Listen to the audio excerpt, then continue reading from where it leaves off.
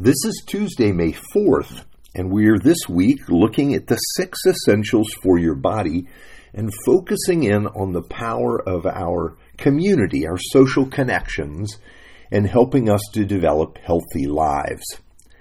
Now, a few years back now, the New England Journal of Medicine published a fascinating study.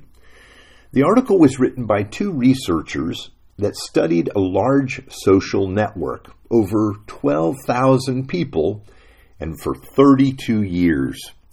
And what they found was that obesity was contagious socially. Here's what they learned. A person's chances of becoming obese increased by 57% if he or she had a friend who became obese during a given interval. Among pairs of adult siblings, if one sibling became overweight, then the chance that the other would become the same increased by 40%.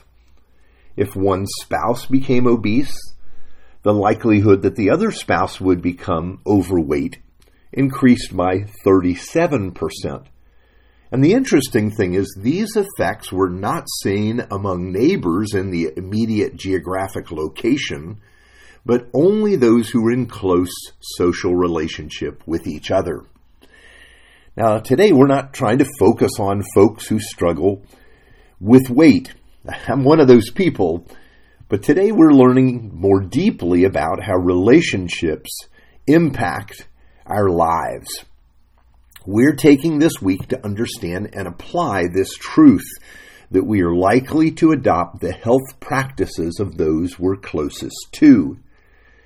Now, of course, researchers discover what Scripture has been teaching all along. We're social creatures, and behaviors and lifestyles, they're contagious in those close social networks. Or in lay people's terms, you will become more and more like the people surrounding you, the people you get close to. This also means that by surrounding yourself with people going in the direction you want to go, you're going to have a greater likelihood of going in that direction yourself. Now here's our scripture for today. Mark chapter 3, verse 13 to 14. Jesus went up on a mountainside, and he called to him those he wanted, and they came to him. He appointed 12 that they might be with him, and that he might send them out to preach. Now today we're learning the power of presence, and Mark tells us in his gospel that Jesus sought out the disciples to be with him. Well, why did he do that? Well, certainly he did not want to be alone. He alone could become our Savior, but he would not carry out his ministry alone. He would do so in the company of other men. He was seeking presence, what we're calling withness, being with. You see, before the disciples would become witnesses, they would be his witnesses. Now let's not miss the power of Jesus' ministry to his disciples. It was more than teaching and commissioning them. They were changed and formed by being with Jesus. Here's what the religious leaders said about them, the disciples, later on after Jesus' ascension. When they saw the courage of Peter and John, they realized that they were unschooled, ordinary men. They were astonished, and they took note that these men had been with Jesus. That's Acts 4:13. You see, they were shaped by being in the presence of Jesus. This is where their courage came from. And this begs the question for each of us, who have you chosen to be with? Who are you giving your witness to? Now this has special importance as we're getting healthy.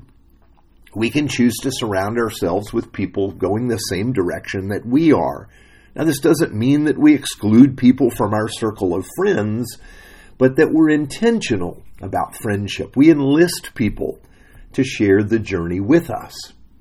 Now, of course, first this begins at home with the people you're closest to.